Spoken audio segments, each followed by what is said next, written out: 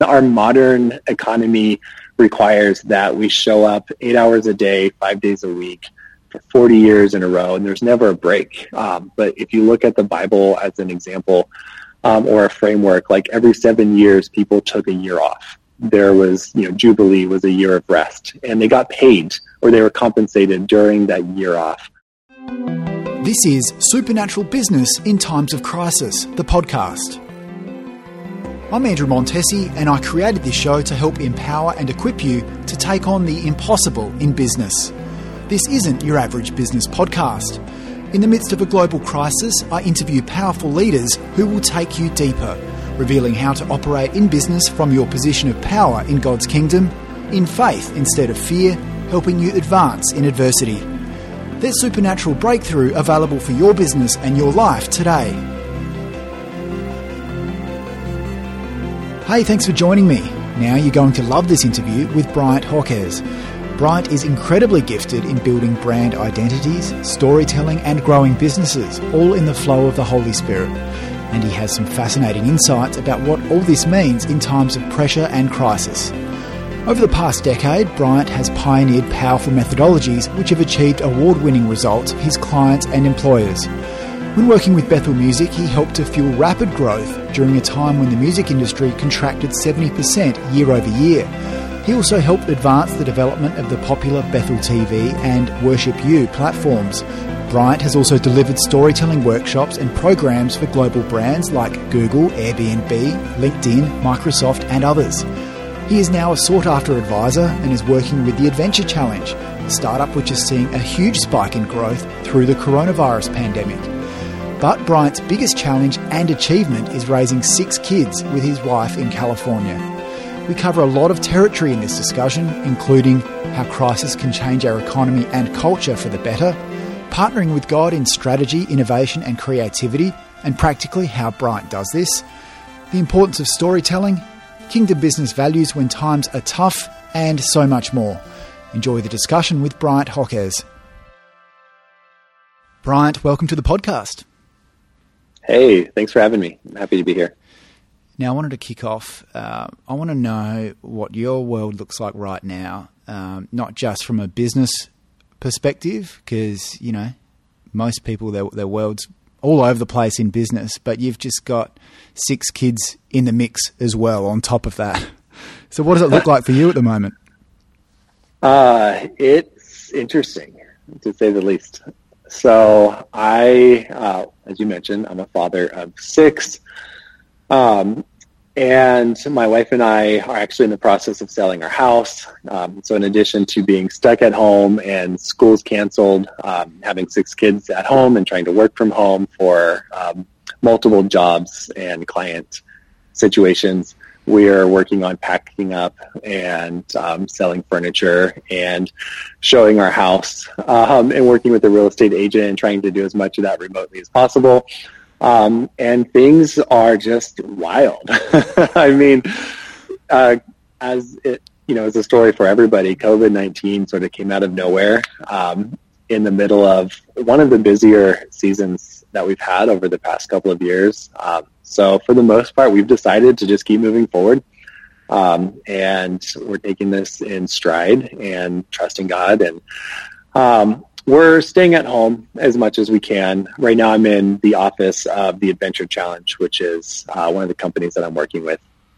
So the office is closed down and deserted, and I'm quarantine approved because there's nobody else here. So even if I were to be contagious, which I'm not, but if I were, I can't infect anybody. So occasionally I'll sneak out of the house to have a video call or to get some work done that demands quiet, which is not a word that I would use to describe my house or my living environment. But other than that, I'm posted up at the table or in my bedroom and working in my pajamas and just getting things done. And it's going pretty good. I mean, I enjoy the time with my family, and my kids are missing their friends, but also they appreciate not having to go to school every day. We actually used to homeschool our kids a few years ago. So on that front, my wife is a pro, and it's, she's back in the flow and creating a routine. things are working. Wow, mate, you seem like you've somehow got it all sorted, and I don't see any extra grey hairs from when I last saw you. So, well, the hat is. It's true. Maybe you're covering it up under that works hat. magic. Yeah. So, what does work look like at the moment, Bryant?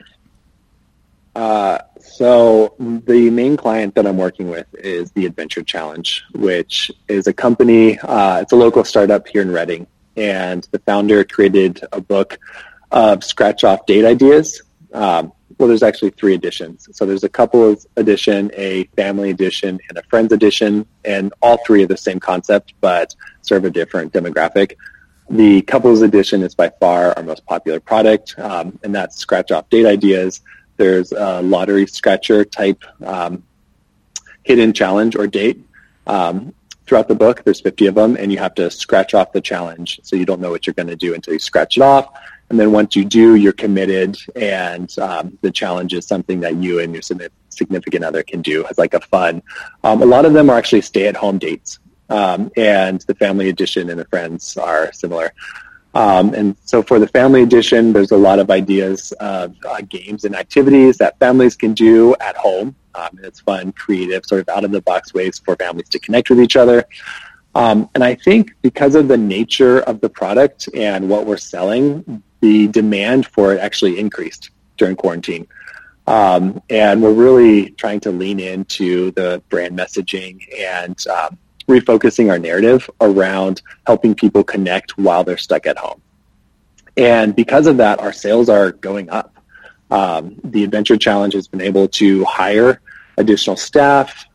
So there were some people in our community who lost their jobs because a restaurant closed, or their job had to unfortunately lay people off. And so the Adventure Challenge was able to hire a few additional customer support staff, and we're looking for other ways to add to our team. The founders are looking for opportunities to give back to the community through either some like nonprofit situations, or looking for other small businesses and startups that we can help support during this time. So we feel fortunate and blessed that our sales are increasing during this crisis. We're definitely being intentional about innovating and changing and having an appropriate way of communicating with our audience during the situation. But also, I think it's important to keep in mind that the corona crisis is a surprise to us, but it's not a surprise to God. So he knew what was coming. He was preparing us even when we weren't aware that we were being prepared. And so there's a lot of marketing initiatives that we started months ago that have just begun to pay off now, that given the circumstances couldn't have been better timing. Recently, Good Morning America featured the Adventure Challenge, and we had one of our biggest sales day of the year, or 2020, similar to a Black Friday sales spike. So that was amazing. A lot of the influencer and email and SMS marketing that we've been working on is in full production now, and those channels are all performing, especially with the updated focus on helping families and couples connect, while they're stuck at home. And then we are extremely intentional about using data and responsibly. So we updated the copy on our website to hit on the pain points of people are stuck at home, they're trying to avoid cabin fever, they're not sure what to do, they're trying to make the most of the extra time at home, both to connect with their family, but also to not go stir crazy. So we created a series of 15 different banners and headlines and graphics for our website, A/B tested all of them. The winning variant increased our conversion rate by almost 40%. Wow. So we're just doing our best to meet people where they're at, and then also be creative and innovative in the face of something unprecedented, at least within my lifetime. You mentioned that you now see in retrospect how God was actually setting you up for this. Can you tell us a little bit more about that? Yeah. My process for anything I do in marketing at this point, which I've worked in marketing for about 10 years, a little bit longer maybe.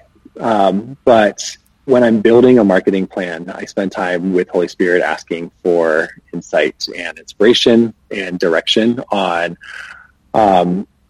not only the creative ideas and the copy and the concepts, but also the strategy. Marketing is an infinite landscape, and there's, the directions that you could take are sometimes overwhelming. It's like, do you focus on CPC or SEO or CRL or social, or what kind of social and which channels, and should we invest in TikTok, or it's like there's so many decisions to make, and the Adventure Challenge has a fairly small team. I work with one graphic designer, somebody who runs all of our paid advertising, and then one of the founders is heavily involved and invested in the marketing content and the creative strategy, and then myself. And there's other people on the team who wear multiple hats, who pitch in and help out with projects, and sometimes with a social idea here or there. But for the most part, that's it. So we're a small team with limited resources, and we can't focus on everything at once. And because of that, before I created the marketing strategy for 2020, I just spent, I think 2 weeks almost, listening and praying and asking Holy Spirit for insight and direction. And then I built the plan with his leading. And now that we're into 2020, and seeing everything that's happening, and seeing that like our A/B testing strategy, which is something that we started before coronavirus happened, but is now paying off in spades, is something that I felt like Holy Spirit told me to focus on, before this happened, or like the PR strategy that we started interviewing PR companies 2 months ago, and hired the PR company that we're working with now a little over a month ago. So like the timing for that, which landed us on Good Morning America, is, it would be impossible for me to engineer or try to manufacturing, perfect timing for that. So I think in all this, it's just important for us to keep this perspective that not only is there light at the end of the tunnel, but God is in the tunnel. We can look to him for direction on the decisions that we're making, and on the way we respond, and the strategies. And even some companies, are having to do layoffs, which is tragic. We can talk about that, and I think there's a right and a wrong way to do layoffs. But for those who are realizing that letting go of some of their staff is inevitable, I think Holy Spirit can direct how to navigate those circumstances. And then I think people just need to take a step back and remember the conversations that they've been having for the past year, and remember the promises and the prophecies, and even going all the way back to your origin story, and remembering your brand's identity and why you started it in the first place. I think it's important to have a true north, or something that can guide you, like that North Star, through these sometimes incredibly challenging and scary circumstances. Sometimes not everybody is in a crisis financially, or not every business is in a crisis financially. I think the toilet paper companies are doing just fine. But for those who are, for the industries that have to shut down, like travel, or some retail or restaurants, I think if you're a Christian running a company at this point, there's never been a better time to pause everything and just spend time listening to Holy Spirit and asking for help. So good. And I just wanted to pick up on that in a little more detail. You mentioned the noise of marketing. There's a million different things that you could be doing. Almost all of them feel right at first, because for whatever reason, they could all be right. So when you are listening, how do you distill everything? How do you refine to actually hear what the Holy Spirit is saying amongst the noise, when there are a lot of potential yeses that are out there? Mm-hmm. That's a great question. So I'm fortunate in that I have a mentor. His name's Tim Walls, who is like, I would describe him as a modern day Joseph. So he's a guy that shows up to Pharaoh or a king and just says like, this is the strategy that you should do. And it, changes everything. And you avoid a 7-year famine as a result. So Tim's been a really key, a key person in my life who's training and teaching me to listen and incorporate the Holy Spirit into business and strategy. And one of the things that he taught me is that most of us, at least in the, somewhat charismatic kind of modern revival stream of Christianity, are used to having encounters where we can tangibly feel the Holy Spirit and we know what it looks like when God shows up, or when we're having an encounter with Jesus, or we can feel his presence, or we can feel his love. So something that Tim taught me is you start there. You start by actually inviting the Holy Spirit to come and to spend time with you, and you get as quiet as possible. For me, it was like I was sitting in a coffee shop actually having a conversation with Tim, and he had me close my eyes and just invite the Holy Spirit to come and spend time with me. And you can do this in Reading, I might say. You can do this in Reading. It's perfectly fine in a cafe. You can, yeah, in Reading specifically. And I'm not a dramatic person in my I'm Italian, so I speak with my hands, but if you didn't know what I was doing, you wouldn't have known that I was having a conversation with the Holy Spirit. So you can do this anywhere. You don't have to close your eyes. I just decided to. So I said, Holy Spirit, invite your presence. And then I paid attention to what it felt like when he showed up. And it's like usually a very definitive, tangible, for me, I could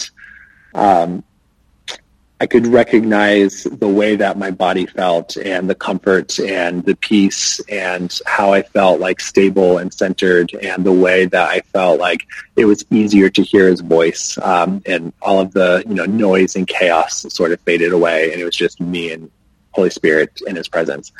And then from there, once you are familiar with recognizing his presence and recognizing what Holy Spirit feels like when you're connected with him, you just carry that throughout your day. So when you're having conversations, whether it's in a meeting or a Zoom call, or making a decision about should I focus on SEO or CRO over the next quarter, or both, I always check back with Holy Spirit and do I feel like he's resonating with this decision? And he's, at least in my experience, he's always pointing me in the right direction. So it could be as simple as I'm trying to make a decision between SEO and CRO, and I'll pause and take a minute with SEO and say, does it feel like Holy Spirit is close and resonating with that? Or do I feel like there's a disconnect, or there's a distance, or there's something missing? And for me, often, I talk to God and I hear his voice, and sometimes he speaks, very definitively, do this thing, and this is, the headline to use in your ad. That happens, and that's exciting. But sometimes it's just as simple as I'm in a meeting and I'm trying to make a decision between two potentially good ideas, and I'm not sure which one is the right idea. And the one that I feel closer to Holy Spirit while I'm focused on it is the one that I will pursue. And it's not, it's not rocket science, and it's not magic, and there's not really an easy, one size fits all version of that answer, except that the Holy Spirit leads me through peace. And so I allow the peace in his presence to at least point me in the right direction. And then the rest of it's you figure it out as you go.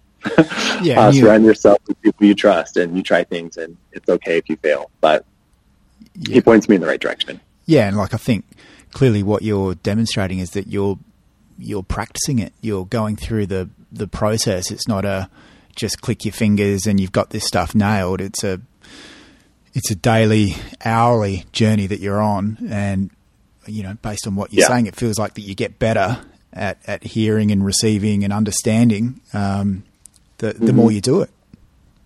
Yeah. Yeah, I think that's the key. And with all of our relationships, right, we're both fathers, we're both married.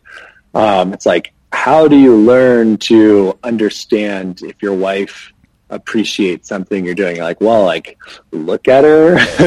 She's smiling or angry, or it's, I think relationship is in the minute day to day, and each situation is different. But if you're willing to approach a relationship like a relationship, then a lot of that just plays itself out.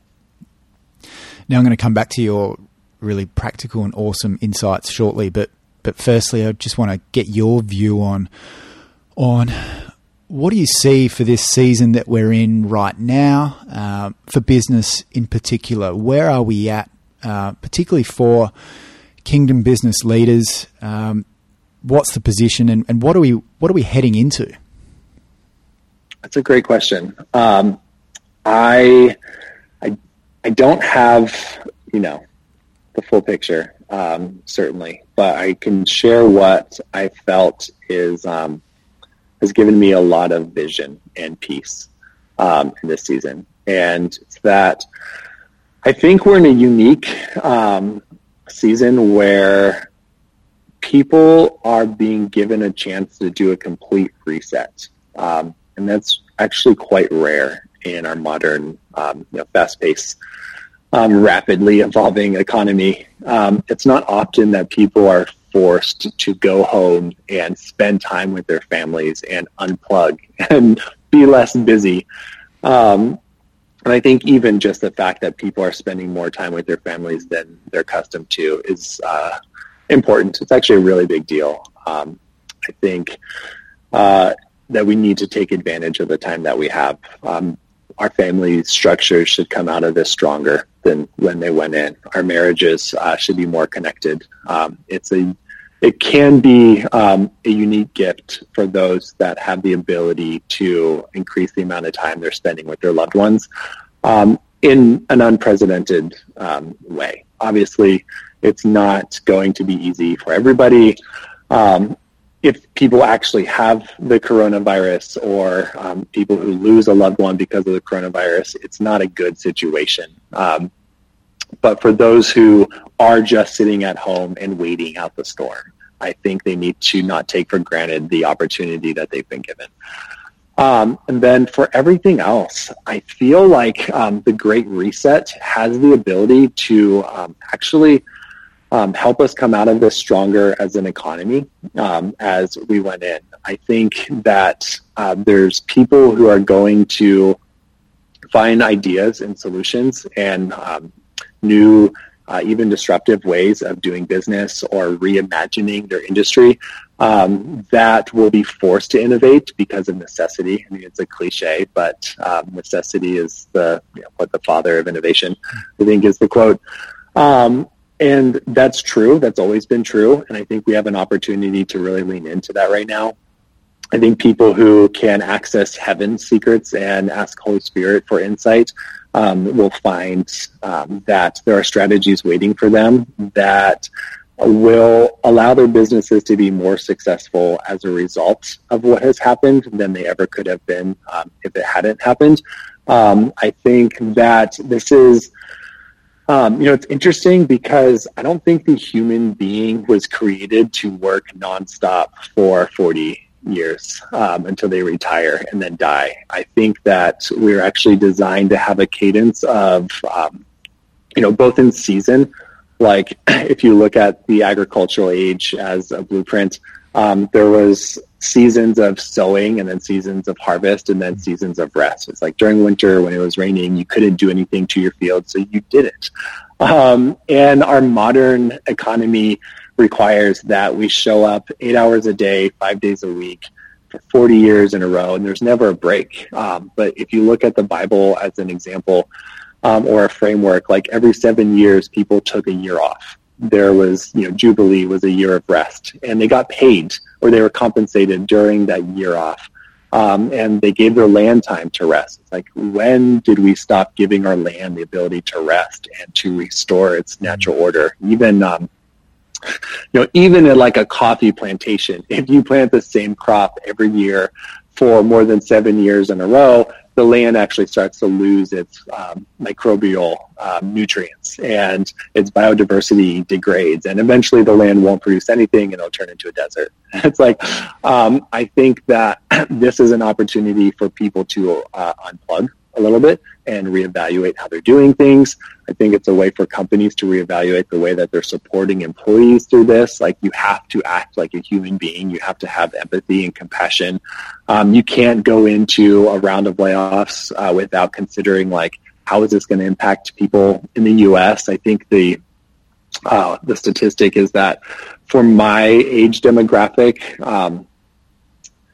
I don't remember the exact number, but it's something like 85% of people don't have a savings account, or like if they had an unexpected $300 bill come up, they couldn't pay it. So it's like a dismal, unacceptable level of, our disposable income to the amount of money that we're being paid. And that's not a dig at how much employees are being paid. That is just a reminder that people need to stop and consider, like, a layoff has dire implications to a person, or to the person's spouse, or to, even if people aren't being laid off, there's 2 working parents at home, maybe 1 working parent at home, the kids are out of school, mom's trying to do homeschool and she's trying to work a job. That has to have an impact on productivity, but that impact can't result in, well, your productivity went down, so we're going to fire you during Corona crisis. Like, that's just not the way that humans should treat each other. So I think this is a great opportunity for companies to ask themselves some hard questions, like, can we be doing better? Can we do a better way of supporting people? Can we do a better job at solving some of the problems in society? I think a lot of the problems that we have, like, we have a housing crisis, we have an unemployment crisis, we have, like, there's so many crises that are happening outside of just the health crisis that's happening, that companies have the ability to solve. They have the ability to adjust the way that their bottom line is operating, to support housing needs, or to support healthcare, or to support these things that have become major political hot topics where, maybe they didn't have to be. Like, maybe if companies weren't just trying to work people at the smallest amount of money that they can afford to pay for 40 years and then send a person off into retirement and the great beyond, maybe some of these things wouldn't be a crisis. And I think now more than ever, companies have to start to have some of those conversations. It's so true. And I think you really nailed it, that I agree. We're not designed to work 40 hours, 4 years. It's not supposed to be our sole purpose and our identity, which makes me think that this is going to be a really interesting time for people who have made their work their identity. Because not just, you talked about the financial implications and kind of the daily implications, there's also the, if work is your identity and you lose your job, well, what then? Right. Yeah, that's a great question. And I think it's important that we remember the original design. If you go back to the beginning or the origin, I'm a storyteller by nature, so I'm always referencing the origin story, in this case of humanity. If you go back to the origin story of Adam and Eve in the garden, Adam had a job. He was employed. He named every animal and, I don't know, maybe more, maybe beyond, maybe trees. He was on the naming committee for sure. That much I know. That's a lot of work. That's a big, massive project. Those of us that have had to name products or songs or albums, or even just come up with copy for a website, we know that naming is hard. It takes a lot of creativity. But he had all of his needs met before he went to work on day one. Like, before he ever showed up and started producing, before he was productive, he had his housing, his food, He didn't need clothes, fortunately, but all of his basic needs were met before he ever showed up to work. And I know this is like borderline political and making people uncomfortable now. I'm not actually talking about socialism. I'm not talking about any current form of government. I'm not talking about anything that exists today, because the Bible predates all of that. I'm talking about there are ways to reimagine, I'll call it that, re-engineer our economy in the way that we are approaching employment, and things like, worker compensation. That can do the same thing. It can have the same effect. If you reference like Jubilee, like every 7 years, people take a year off, you could save 1/7 of an employee's salary in a savings account, and every 7 years, give them a year as a reward that they can take off. Maybe they use that year to go back to school. Maybe they try their hand at their own company or startup. If they're successful, great. That's amazing. Celebrate them and launch them. If not, they go back to work. They have a safety net. That's okay too. There are, even ways that companies could invest in supplementing, like housing needs through real estate. Is one of the oldest tax shelters, legal tax shelters, in most economies, in most countries, that businesses are allowed to invest in. A business could invest in things like a duplex and maybe one of, fourplexes or apartment complexes. And maybe some of the units are either supplemental or lower cost housing for their staff. And some of them are commercial property that make the company money and offset the losses of, providing housing to their staff. And then it's a tax relief, and they actually save money as a result. I just think that there's ways that we can do better.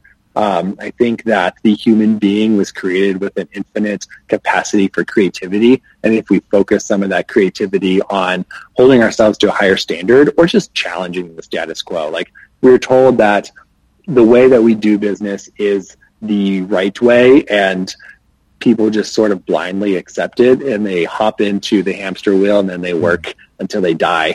And I just am not convinced that that's true. I think if we take a beat and we start to ask some of these questions, like, is there a way that our employment compensation package can pay for, housing or a car? I mean, a car lease is like $300 a month.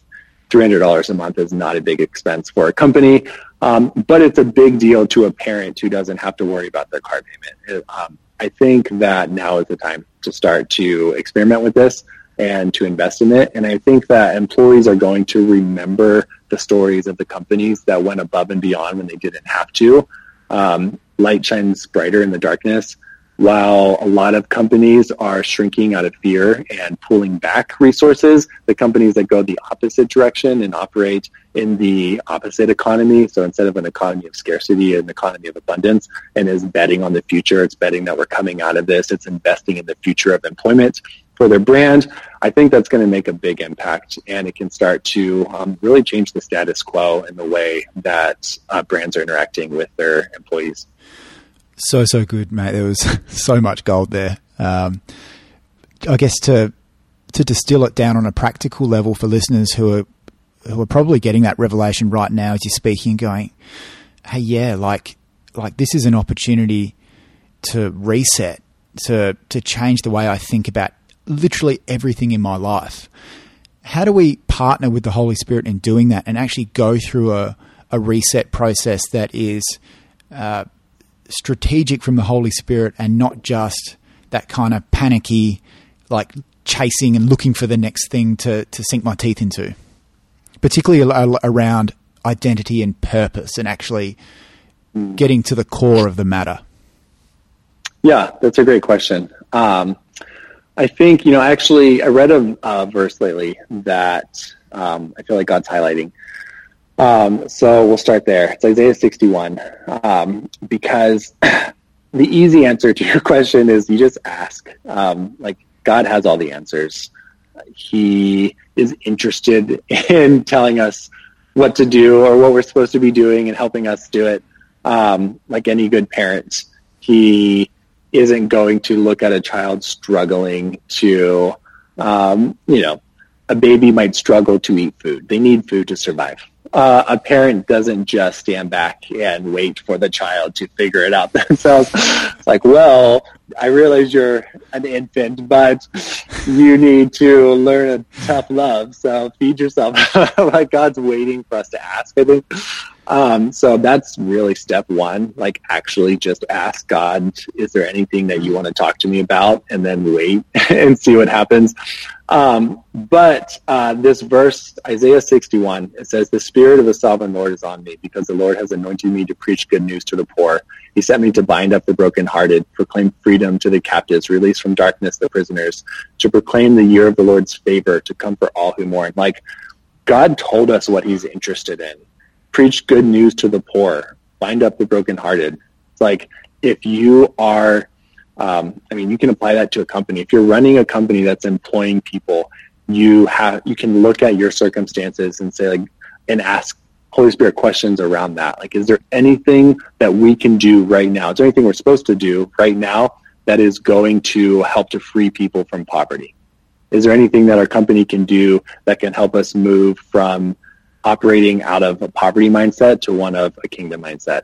And then you just wait. And God's always talking to us. Often we need to stop and listen. You see what he says. I think, some of this scripture is interesting. Like, they'll rebuild the ancient ruins and restore places long devastated.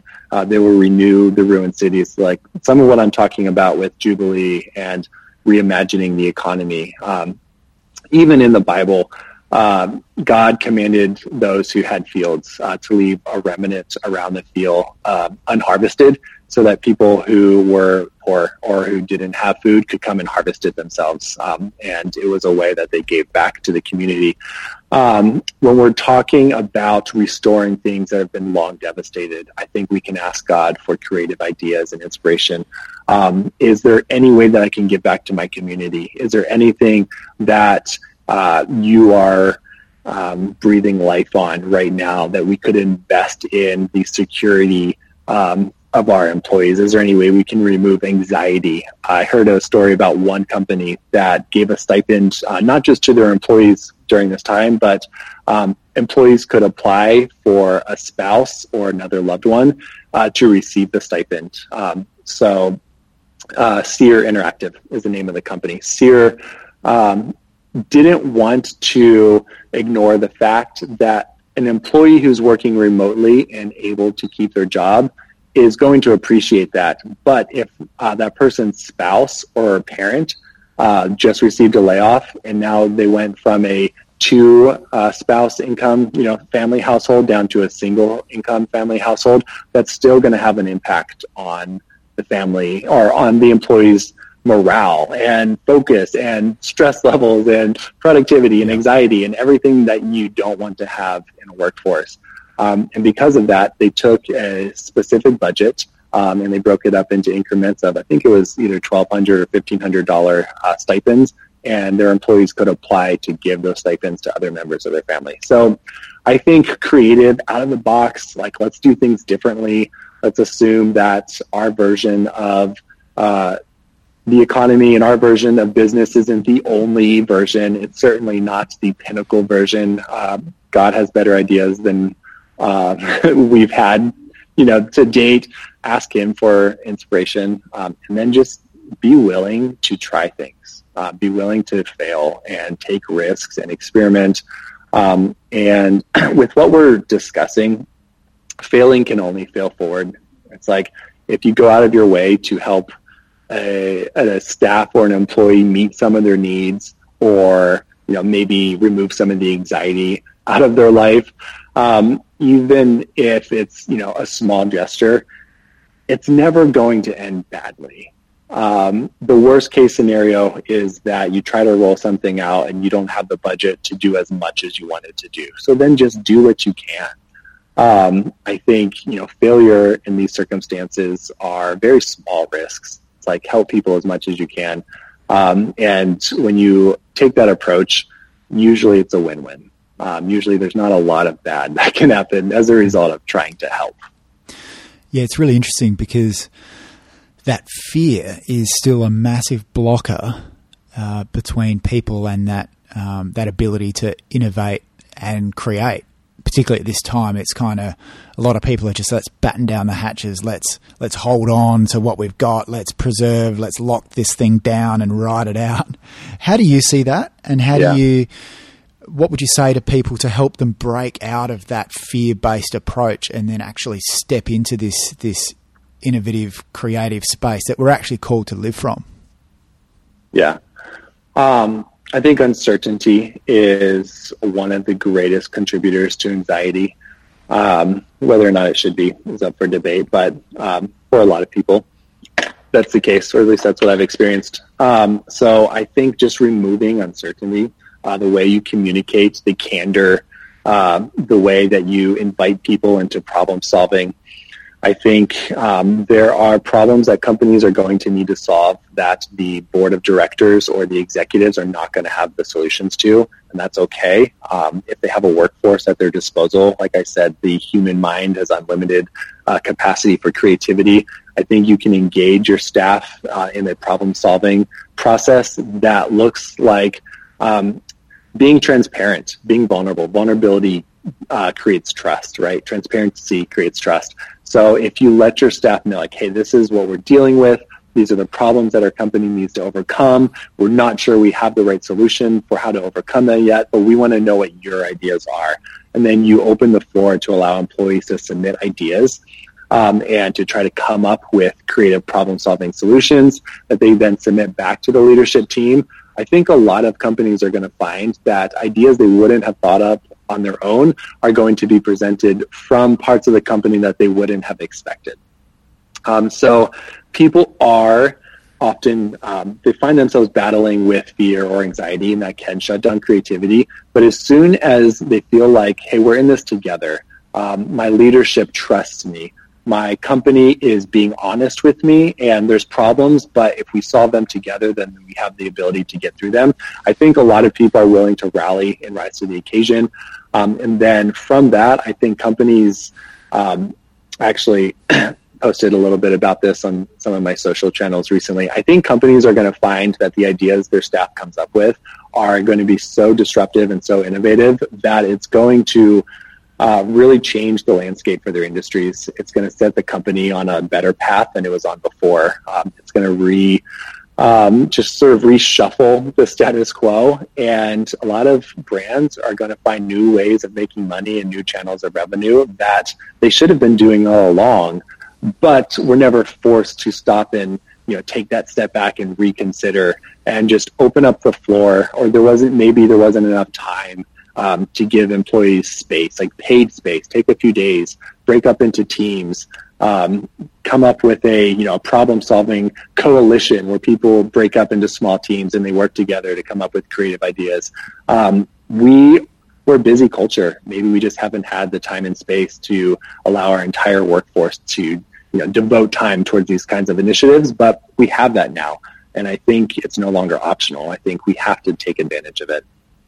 So I'm excited to see what happens. I like that my local coffee shop is doing deliveries now. They didn't do that before.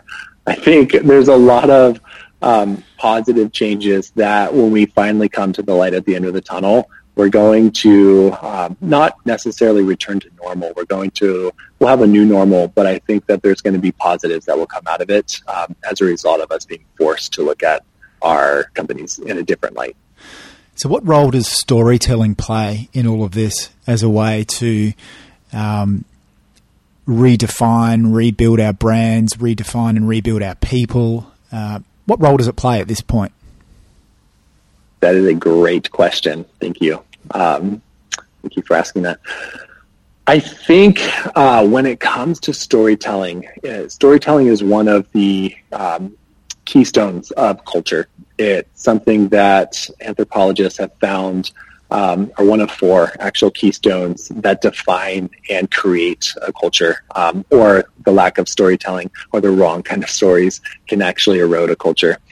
I think that the CEO needs to become the chief storyteller. I think one of their chief roles is to be that storyteller, and not just the teller, right? Not just the person who's telling you how to do the thing that you need to do, but the person that tells you the stories about why the thing we're doing even matters in the first place. I think that people need to tell stories about the identity of the brand and why they exist and why it's important and what they're trying to accomplish. I think we need to hear stories about resilience and perseverance and other times where we've faced a crisis and come out stronger as a result. Storytelling tells people how to behave, how to believe, how they should feel, how they should interact in a specific environment, or what kind of behavior is expected of them. So I think we need to be intentional with the stories that we're telling that empower people, that they give them hope.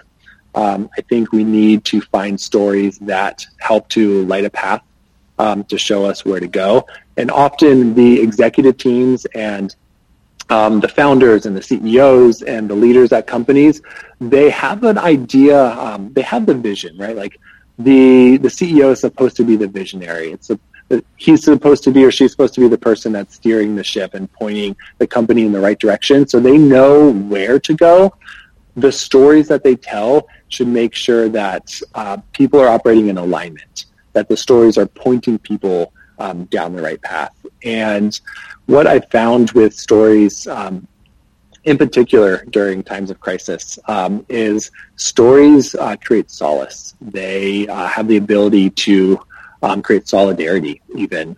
They can help people feel like we're in this together. We've faced storms before. We're going to get through. We're going to navigate these uncharted waters. They, can even teach us lessons about how to respond in a crisis, how to keep your peace in the middle of a storm. So I think storytelling is incredibly important, not just for business, but since, we're discussing business right now, I think that this is a great opportunity for leadership teams to rally other leaders together and ask the question, what are the stories that people need to hear right now? What are the stories, from our past or from our experiences as leaders that can give our team a sense of hope and connection and unity? And what are the stories that can help to refocus us on our goals? And then they need to be really deliberate and intentional about bringing people together, do all staff Zoom calls or Hangouts or even small groups. Departments can gather together in a video chat, and they need to share these stories and then ask for feedback and open up the floor to hear how employees are interacting with those stories. And what I found is that when you start to tell the right stories, they'll begin to travel on the momentum of their own. It's like stories want to be shared, right? Stories are told in a way that can be repeated. So once the leadership team starts to share these stories, the staff and the employees will begin to share them with themselves and with each other and even with customers. And that's where you see a lot of growth happen. Absolutely. And what I love about storytelling is it's an absolute fundamental kingdom principle. I mean, we look at Jesus, that's how he operated as a storyteller. Yeah. And then we now see the power of testimonies. You just got to look at like a Randy Clark healing conference, and they play testimonies. Yeah. They get guys up and talk about their healing, and then people in the room get healed just from hearing the testimony. For me, that's where I see the supernatural power in storytelling, and what I expect to actually see released in this time is those business testimonies that people will listen to on podcasts like this that they can then receive for themselves. Yeah, absolutely. I think you're right. So then, I mean, what does this mean for our brands then? How do we reflect on our own stories and even what's happening right now, partner with God on that and evolve and retell these stories through our brands? It's a great question. So John Rockefeller was quoted saying that the identity of a brand is the extension of its founder. I think all great storytelling is an expression of identity. And the stories that brands tell should really be stories about that brand's identity. And the goal or the hope is that other people that have a shared identity will be attracted, to the magnetism of your storytelling. And because there's alignment in personal identity and corporate identity, that those people will enjoy purchasing and supporting a company that stands for the same values, that they hold and that they believe in. So I think a big key to brand storytelling is to go back to the origin story, go back to the beginning, remember the early successes and equally the early failures, because failures are often an indicator of where you went wrong. Like maybe your company exists to help, solve problems of whatever it is. At one point, I read the early manifesto of Google, the anatomy of the search engine. And the entire white paper was written about Google existing to simplify information. It's like simplify, index all known data and all information in a way that's easy to use. It's quick, it's painless, and it's simple for people to interact with. So that is still most of what they do as a company. They're organizing information and they're making it easy to interact with, whether it's Google search engine, their Flagstone product, which is just a blank white web page with one search bar, because their identity is tied to being simple and easy, or even like Google Home, just like ask a question and get an easy answer. I think all of the storytelling that a brand then does at that point has to tie back to that early identity. It has to tie back to, if your identity is tied to organizing data and making it simple and solving problems in people's life, your storytelling has to look like showing times where people's problems were solved in their life and they were supported by, this product in some sort. And that applies to all of our industries, whether it's a coffee shop that exists because it's promoting connection, or it's the Adventure Challenge exists to help people get out of the box and have new experiences together and deepen connections because they are experiencing novelty and surprise and the unknown, and embracing the adventure of exploring something new together.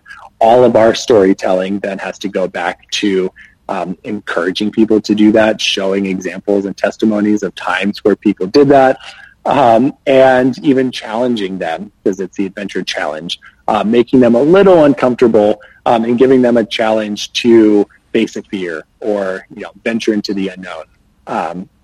So to sum up this answer, I think leadership teams need to make sure that they are clearly communicating to their staff what those values are, what those why questions are, like why the company exists and what they're trying to do, how they're trying to help people, and then empower the team to find creative ways to tell stories about that and to look for new innovative methods to meet those pain points or to help people or to accomplish, whatever that need is in society that each company is trying to fulfill.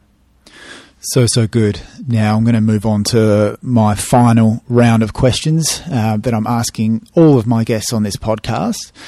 Now I'm keen to get some weapons for you to equip our listeners. First question, mate, is the one daily habit you'd recommend our listeners to help them get on the front foot each day? Oh, that's great. I am an advocate of complete silence. I found that there's a lot of noise pollution in our culture and in our environments, and I really appreciate getting alone.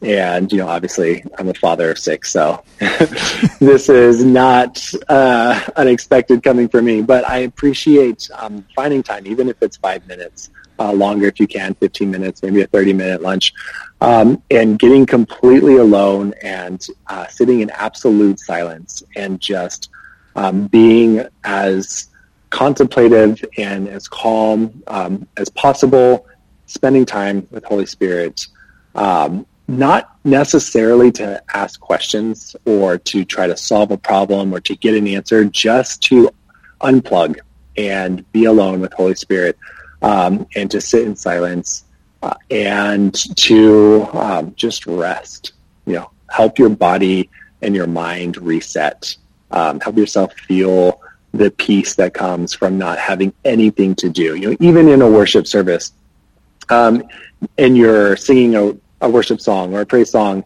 you are engaged in an active, participatory experience of you're singing a song, or depending on what church you're at, you're dancing or maybe shaking a tambourine. I don't know however you worship. A flag. Keep doing that, flagging. But I will spend time, sometimes it's in my car, just parked in a parking lot. I'll turn off the worship music. Because I don't want to require anything of myself in that second other than being at peace and resting and connecting with God and just sitting in the silence and enjoying him and having a reset moment and having that break. And I found that is always refreshing for me. And helps me. I don't always do it at the beginning of the day. Sometimes it's, at lunch, or I've had a few meetings that, maybe I had a stressful meeting, or I just had back-to-back meetings and I haven't had a second to have a moment to myself. I'll take a walk around the block, or I'll go sit in my car, or go find a quiet spot, and I'll just, have 5 minutes to reset. And that always helps me. Really good. What about a verse of inspiration? I think you mentioned Isaiah 61. Is that the focus at the moment, or is there something else? I think that's the verse of the day. One part of it says, I am sent to announce a new season of Yahweh's grace. I think we have a responsibility right now, not just to walk in peace and to embrace the grace that God has given us, but to declare it and to proclaim it and to announce it and to share it with others. And I think to really be a herald of a new way of doing things or a new standard. So yes, sit with God, ask for insight, ask for strategy, be proactive, help your staff, have empathy, but then also share that perspective, share your keys, be a resource for other people who aren't doing that yet. And I don't think this is a time for passivity. I don't think we're supposed to just sit back and wait and see what happens, or wait for the storm to pass. I think we're supposed to be that lighthouse in the middle of the storm that's pointing the way for people who are looking for a beacon of hope. Yep. Nailed it. Now, as someone who's been heavily involved with Bethel music, I'm expecting some gold from you here. What's a worship song that you're really leaning into right now that's setting the right atmosphere? That is a great question. I saw, what was it? I have to look it up. Go for it. 1 second. It's a newer song, and I'm blanking on the name. Who's it by? By Corey Asbury. Egypt? It's just come out? Egypt. Is that the name? I knew. I was Googling the lyrics, Who Stepped Into My Egypt. Is it just Egypt? Yeah, it is. Yep. I think Egypt is, it's timely. And again, like I mentioned, and you can edit out my long, awkward silence. No, it's fine. Leading up to that name. I don't want Corey Asbury to know I didn't know the name of his song. I'm joking. We don't have to edit it out. I think it's beautiful looking back at the songwriting process. Like, that takes years, sometimes longer, sometimes a decade to incubate a song and to sit with it and to refine it. And normally there's multiple songwriters, and the process typically takes multiple years to complete a song, and then at least 6 months to plan for the production of marketing assets and to release it and to film it and, everything that goes into it. And it just happened to release at the perfect time. I think that's just another, it's a fingerprint of us being able to see how God is with us, and operating in the middle of the storm. So I think it's a great one. through these interviews so far, it's like everyone I'm talking to is having those same experiences. Like I've spoken to Andy Mason, who at this time is releasing a book called Finding Hope in Crazy Times. And he could have never engineered this. It's all his journal entries from over his life. And it's just incredible to see how everyone's being set up for this moment, which is what's really exciting for me. Now, right. What about a book that you'd recommend to empower listeners? Oh gosh. I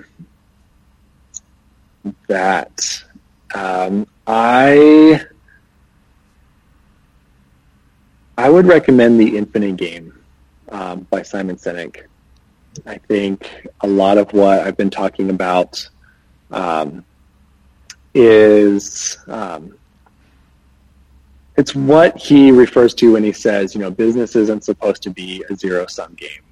It's not supposed to be one winner and then everybody else loses. Even if that's like just the high-paid executives and then all of the employees working in retail get fired unexpectedly. It's not supposed to be just winners and losers. It's about playing the long game, really taking a look at where we're going as a society, and as a culture and as a brand and as something that a company is supposed to stand for, and then being willing to take the long view in the way that we react and respond and the way we give resources to employees, even though we don't know how long lockdown is going to last. Making bets on the future, making bets on, the fact that there is hope, that the story of humanity is not coming to a close. Like we are actually going to come out of this stronger than we went into it.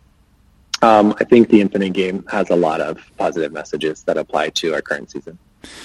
Cool. Now to finish off, mate, I'd wondered if you'd just release an impartation or prayer over the listeners to help us step up. Yeah, thank you.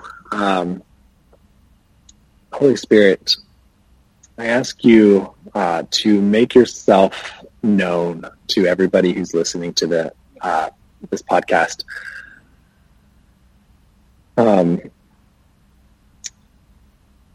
Everybody who is willing to just take a step back and listen to your voice and pursue your presence. God, I ask you to make yourself,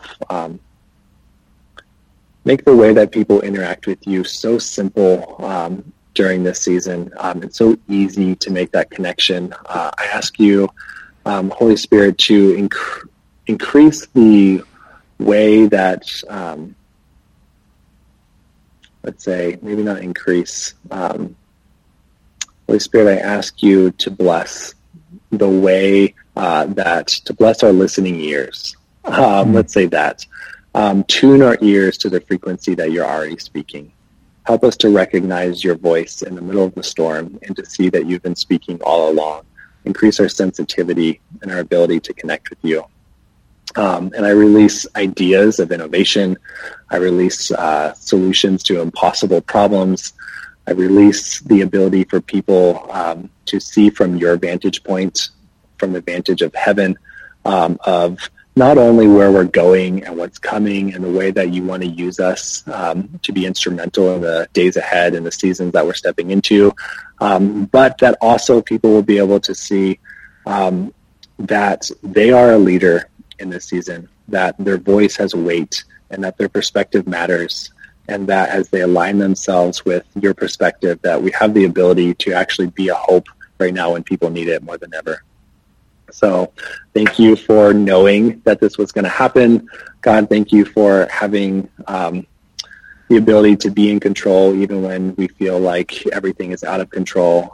Thank you for bringing us through this season and holding us close, keeping us close to your heart the entire time. In Jesus' name I pray. Amen. Amen. So good.